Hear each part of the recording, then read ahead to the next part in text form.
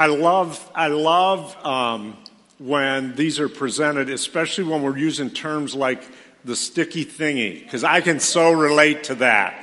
I wish those girls were teaching me art class and showing me some creative stuff when I was growing up.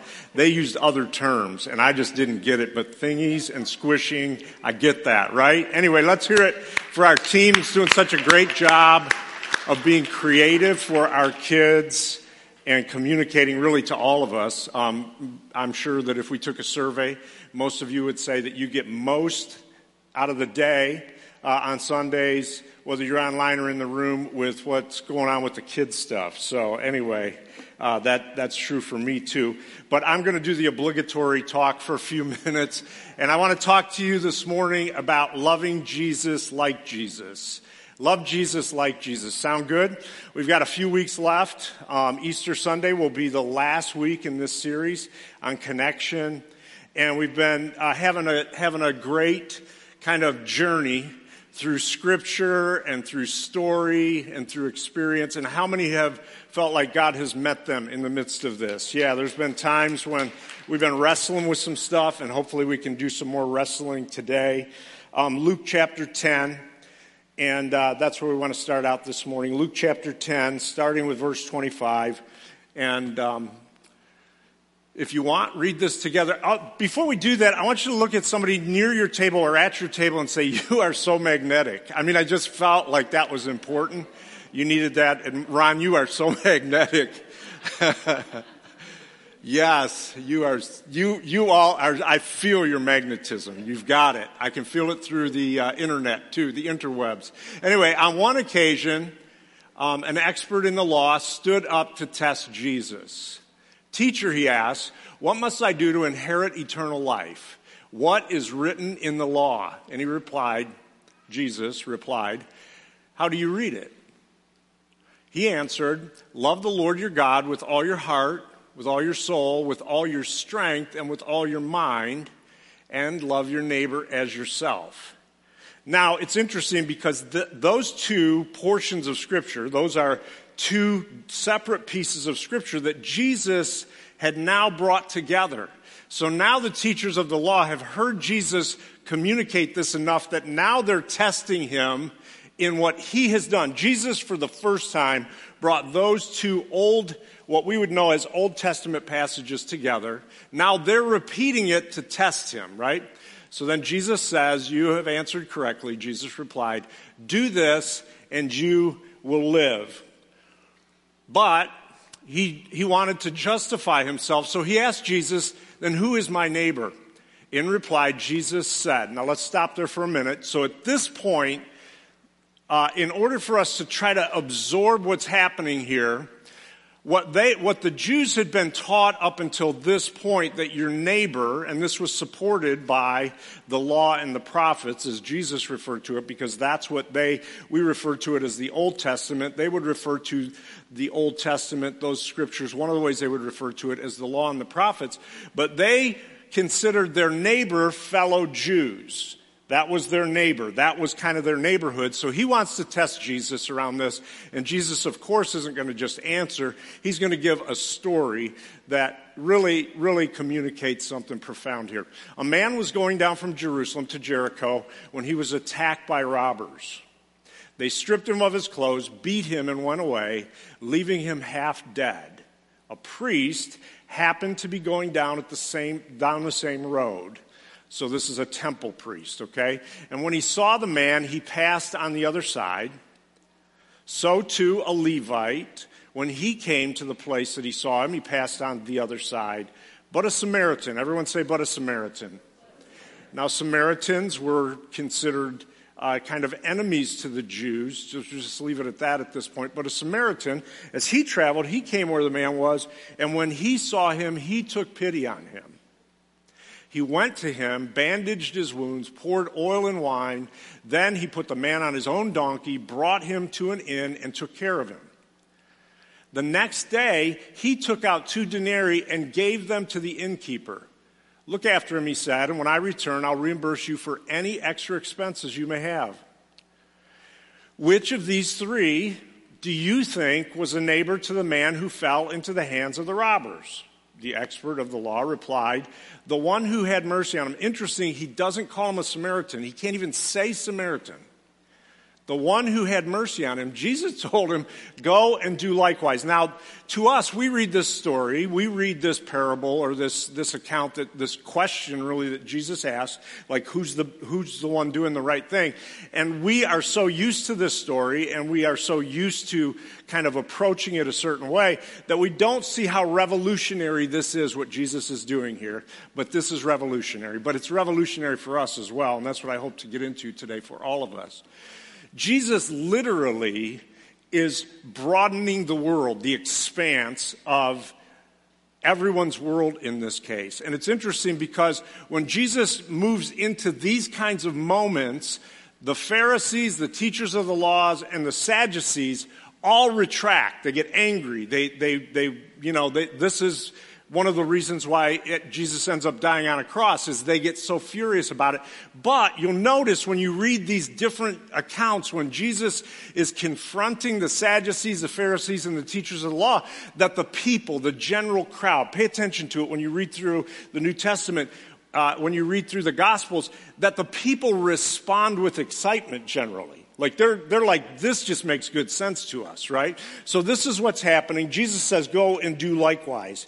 So it's interesting because the test is this. The question that he has is the teacher of the law, what must I do to inherit eternal life? In other words, what he's saying is just cut to the chase, give me the bare minimum that I have to do to have eternal life. Or, in other words, he's essentially saying, what does it take to make God happy? Tell me what it takes to make God happy. You ever wonder that question? So there's a couple of different approaches that Jesus confronts throughout the Gospels that I want to talk to you today that I think God wants to expand our hearts in as well. It's around this issue of how do I keep God happy? How do I keep God happy? Now, I know that's just a ridiculous question anyway, right? Like, who knows?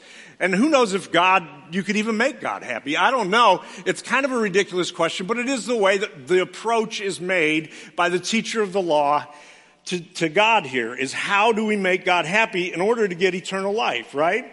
So there's a couple of approaches in making God happy. The first one that you see, and maybe some of us fall into this, how do I keep God happy, is we live on the correct side of the line.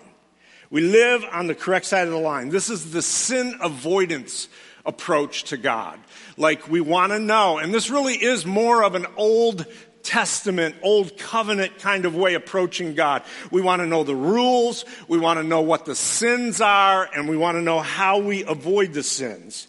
It's kind of the how low can I go? Where can I find the edge of where I can go? And I'm going to go up to the edge of that because God will be happy if I don't go over the cliff. So we want to know the rules. And when we know the rules, we start to ask questions. This is where these questions come from, like, is it okay for a Christian to this? Or is this a sin?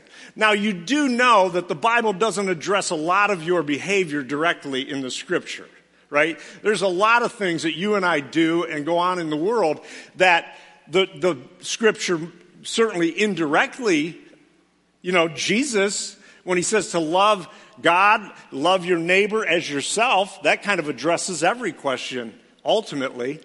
And we'll get into that, but some of the things we want to know specifically. At this point, they had 660-something rules and regulations.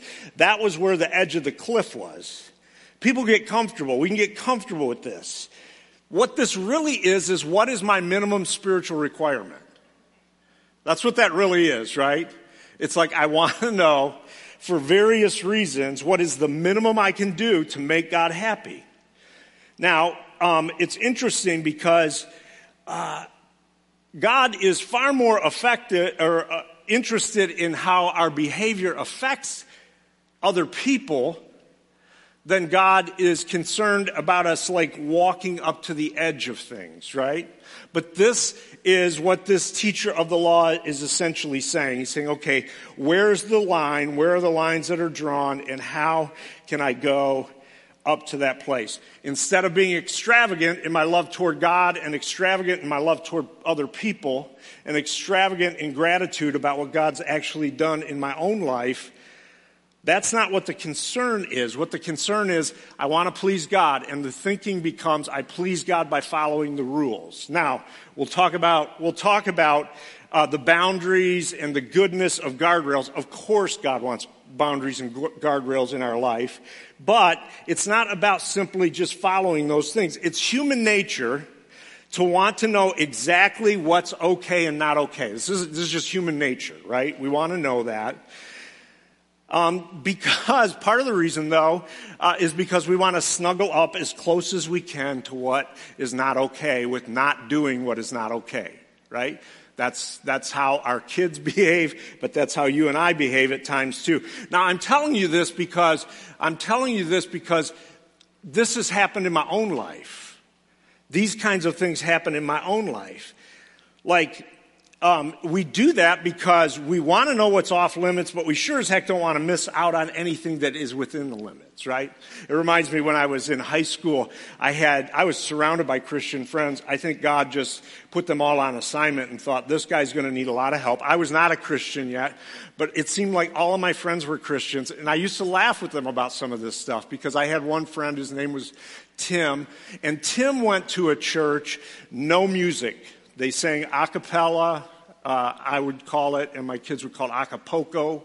You'd sing a cappella, no musical instruments, because the musical instruments were somehow dishonoring of God, or I would joke and say, like of the devil if you pulled out a guitar. And honestly, it was like, yeah, you just can't do that. But we would get in Tim's car, and Tim loved AC/DC.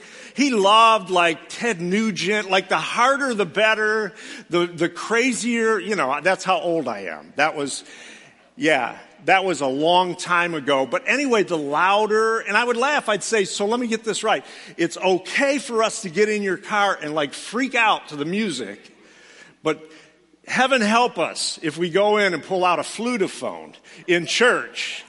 And he says, well, that's just how it is. And he had scriptural context for it. He had the rules.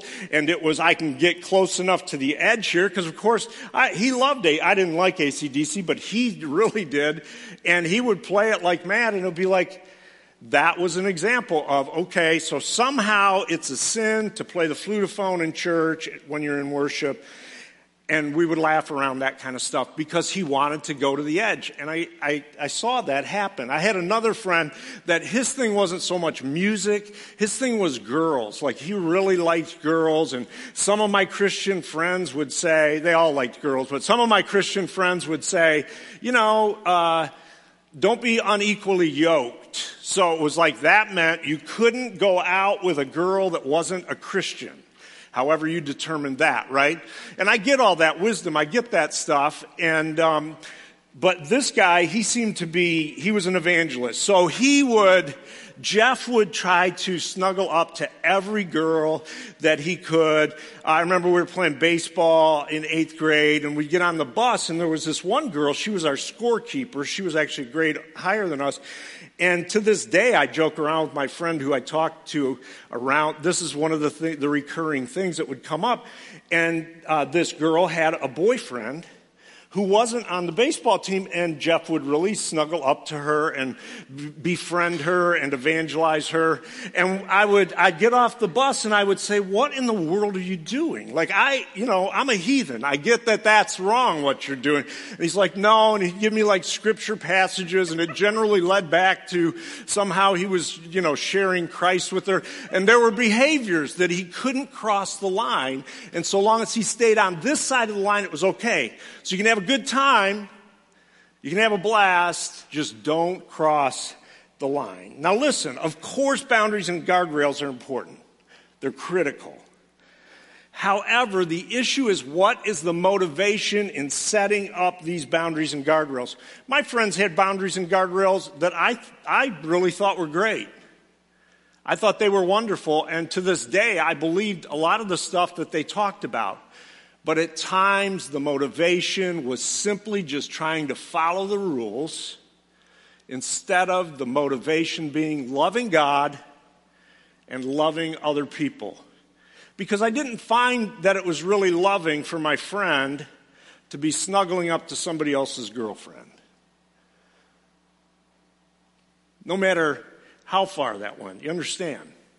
So what is the motivation? It's not just about following rules. The second thing is how there's another approach that I think Jesus addresses consistently, and it's this approach of the go deep approach. Now, the interesting thing about both of these approaches is they both have a lot of wisdom, right? We get boundaries.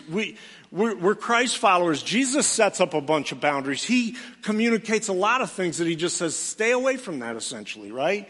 Or do that thing, and that's a boundary in itself or a guardrail. There's wisdom in that, but it's the heart motivation. What is your heart about when you're moving into these things, trying to stay as close to following the rules as possible? Is it more important that our heart is about what Jesus is communicating? Is it more important for our heart to be open to loving God, loving other people, and loving ourselves? Or is it more important to follow the rules? So Jesus is addressing this with this guy. And then there's this other place that he's going to address with them and with us, how to keep God happy. It's this go deep approach. Now this one really seems holy, right? Because we all know that on the surface it's important for us to draw near to God. There's this admonition. How do I love God if I don't draw near to God?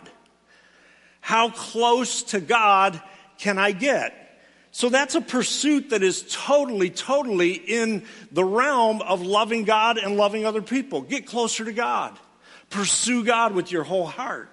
However, when we pursue God and we draw near to God, drawing near to God is critical, but if my drawing near makes me less tolerant and more judgmental, I'm simply missing the point.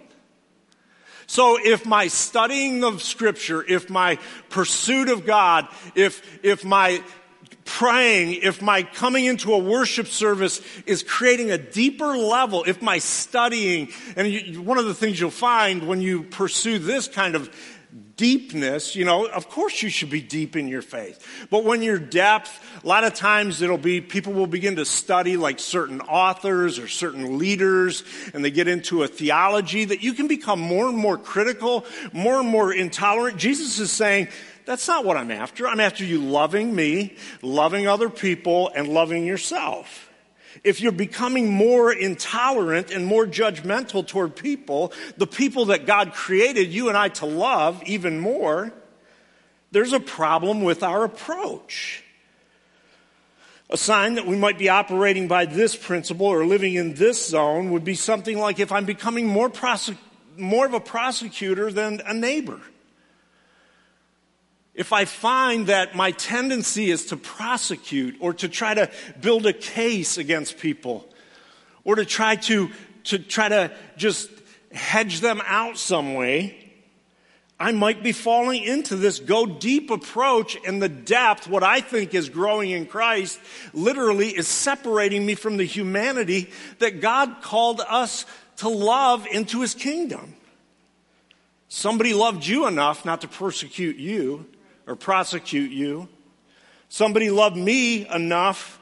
Somebody became my neighbor enough, or many people became my neighbor enough as a Christ follower to love me into the kingdom. Those friends that I'm talking about, they were critical in that process. Under this kind of thinking, we do business with God, but somehow we think it's okay to hold aught or to even avoid. In other words, if I go to God and I repent, I'm going deep with God, right? I go to God. And of course, I'm supposed to love God more than I love people, although Jesus really never says that. But I go to God and I do business with God. I repent, I make things right, but I still hold aught against the very people that I've repented for my attitude about. I go to the grocery store and I avoid them. I don't want to see them. Because we think I sin against God, so I ask God to forgive me, and everything that would be that somehow mystically that makes everything between you and I okay, even though I haven't done anything to make the problem I have with you okay. Like somehow it just disappears that I'm a jerk to you. That I can still have a bad attitude toward you, but hey, I did business with God. Jesus totally connects humanity and approaching our neighbor with approaching God. Love for God and love for neighbor are inextricably bound when it comes to Jesus. Some people under this group have a hard time with the whole concept of loving themselves or you loving yourself. Somehow there's this twisted belief that because you and I are sinners, because we are, that we're to hate the very existence of our life. And to make a statement like love yourself is so humanistic, they feel. Those are Jesus' words. When Paul talks about when Jesus says if you love your life, you'll lose it, he's not talking about actually hating who you are. God created you. You're fearfully and wonderfully made. It has to do with putting off that old person, putting off that old stuff, those sin behaviors, but it has nothing to do with the way God sees you in God's eyes.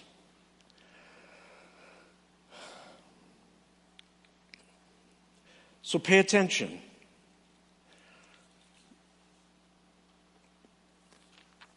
Which leads to where Jesus really takes this. So Jesus, on several occasions, has these conversations. It's multiple times, I'm sure, that Jesus has these conversations, written and unwritten, because it's clear now. If you want to love God, if you want to honor God, if you want to know how to make God happy, love God with your whole heart, with your whole mind, with your whole soul, with all your strength. Love your neighbor as yourself. And then we get to the end, near the end of Jesus' life. He's in the upper room. He's getting ready to have the Last Supper. He's in the midst of it. He's making his last statements that he'll make before he gets crucified. He's already washed the feet of the disciples. And instead of thinking, how can I make God happy, which is kind of just a posturing of rule following, it's how do I make a connection with God's happiness, the joy of God.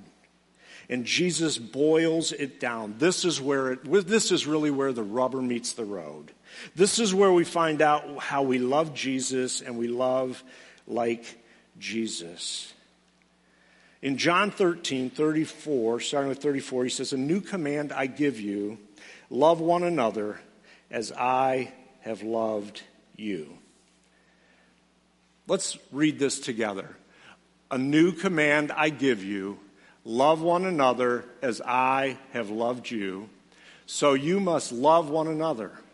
By this, everyone will know that you are my disciples if you love one another.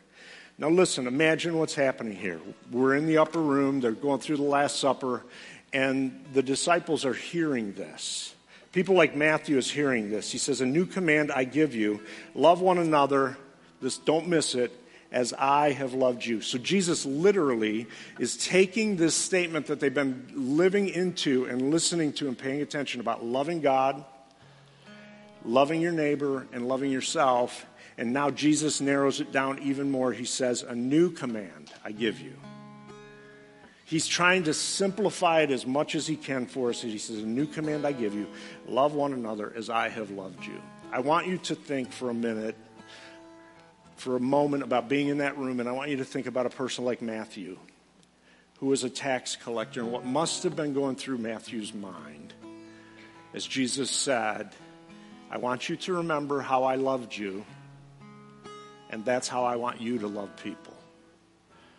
And Matthew thinking about sitting at that tax collector booth that day when Jesus approached and how much he was despised by the Jews and other people that he was really stealing from. And how God loved him. Jesus loved him through that.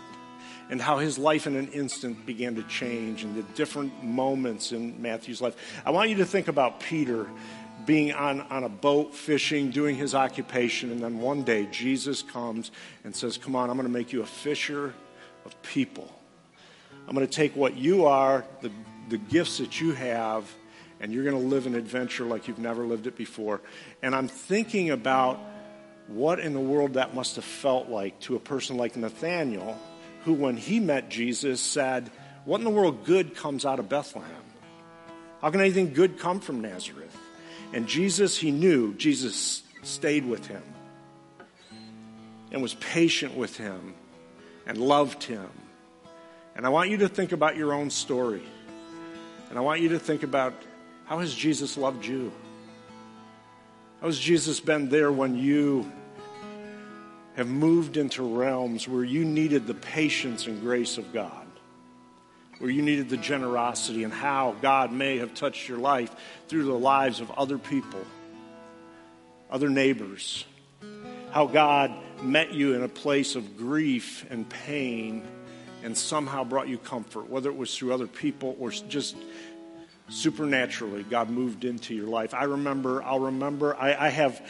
did this practice myself last night, and in about 5 minutes I couldn't stop writing. I had to stop writing. I'm like, I'm just going to be consumed by this practice of times I know I felt the love of God.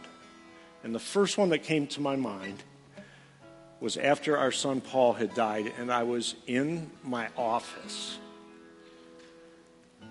This was back when we lived in Melvindale, and I was in my office, and I was reading, and I was praying, and I was worshiping, and all of a sudden it felt, I can still feel it today, it felt like God entered the room. The Holy Spirit was so tangibly present, and I began to weep, and I began to laugh, because I could just feel the goodness of God just washing over me, taking my pain, encouraging me and admonishing me, and just say, it's going to be okay. I'm going to be with you through this. I went upstairs, and Claire and Sarah said, Dad, she said this to, Sarah was very little, she said this to Claire, she said, Dad is crazy down there. He's laughing and crying at the same time, because they could hear. They were upstairs. How has God loved you? And however God has loved you, you go love people the way God has loved you. That's what Jesus says. All the boundaries and the guardrails and all the pursuit of God, all of that will continue in your life and mine. But you just get busy paying attention to how God loves you. And then you and I just need to go love people like we've been loved. So that's the question. You got little papers. Maybe you want to jot this down. Maybe begin to list as we go into communion. How has God loved you? Just think about it. Think about encounters or moments where you knew you felt the love of God.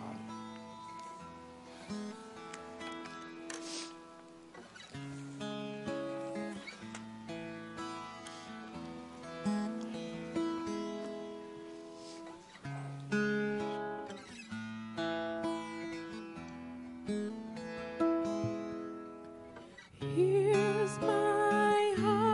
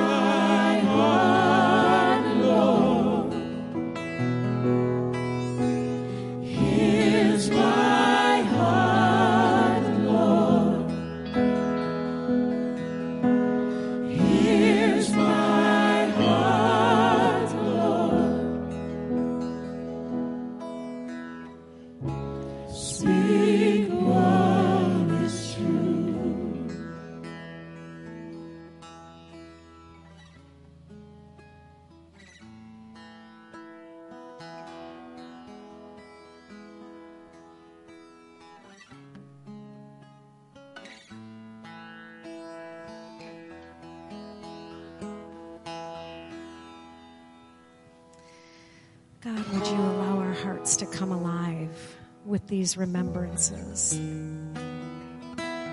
of the ways that you've reached out to us. That when our heart was broken, or our heart was hard, or our heart was cold, or we were heartbroken, or heart sick, somehow you made our hearts come alive. And somehow there was a word or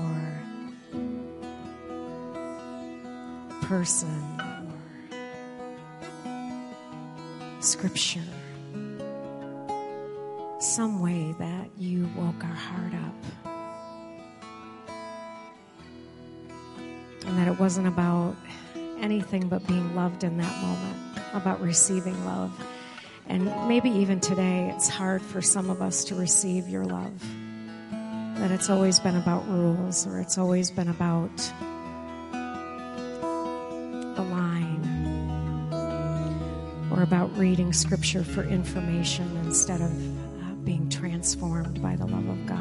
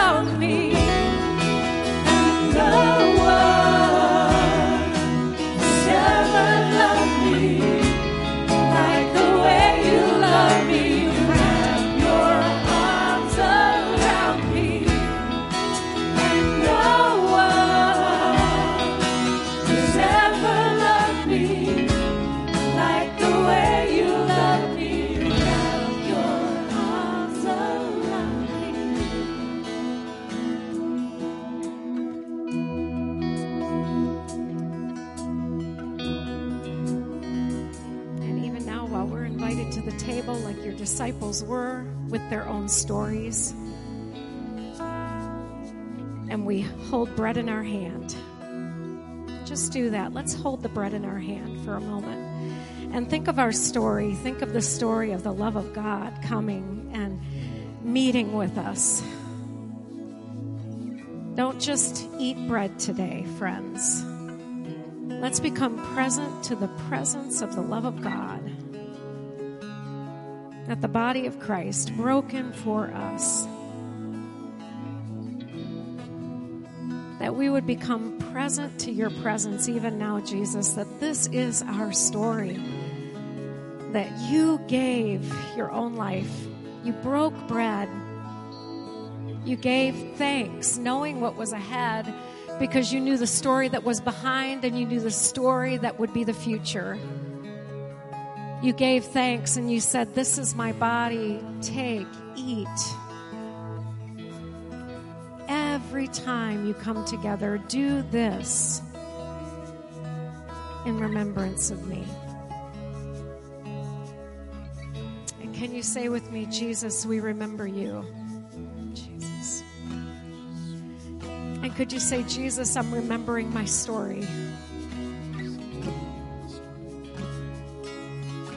Together we take the bread in this kind of gratitude.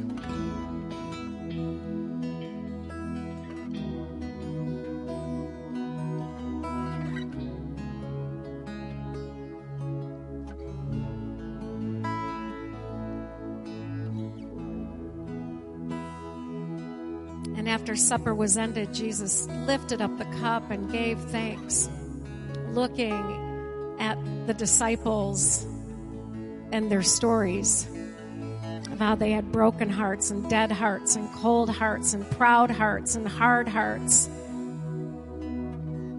how they were heart sick. He remembered their stories and he said, "This is the cup of the new covenant, to love one another as I have loved you. This is the cup of the new covenant. Take this, all of you, and drink from it. This cup of the new covenant is for you and for all people. The shedding of my blood is for the forgiveness of your sins, the ways you've missed the mark, the ways your hearts have been dead. And every time you drink it, remember me." Together, friends, let's say, "Jesus, we remember you." And Jesus, as I drink it, I'm remembering the story of the new covenant, the new command, and the love you have for me. Together we drink.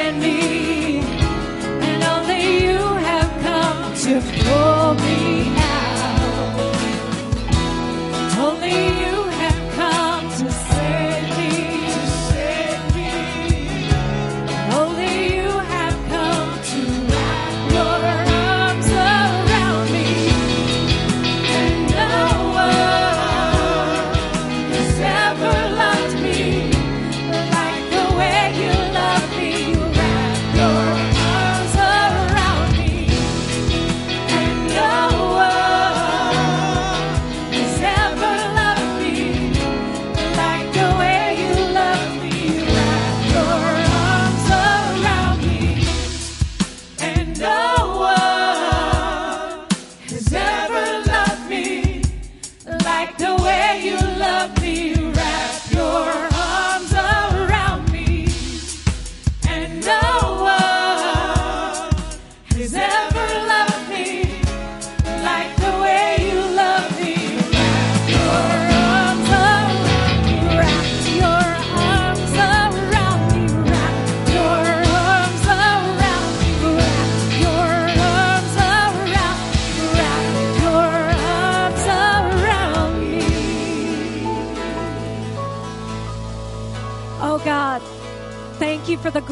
thank you for this gift. Thank you for your presence. Thank you for your healing power. Thank you for your strengthening grace.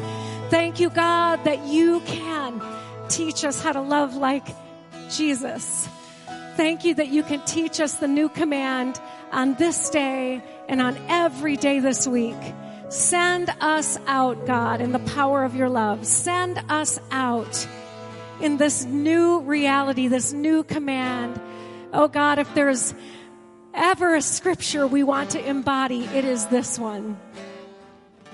That we would love one another as you have loved us. And so I bless my friends today in the name of the Father, who so loved that you gave the Son.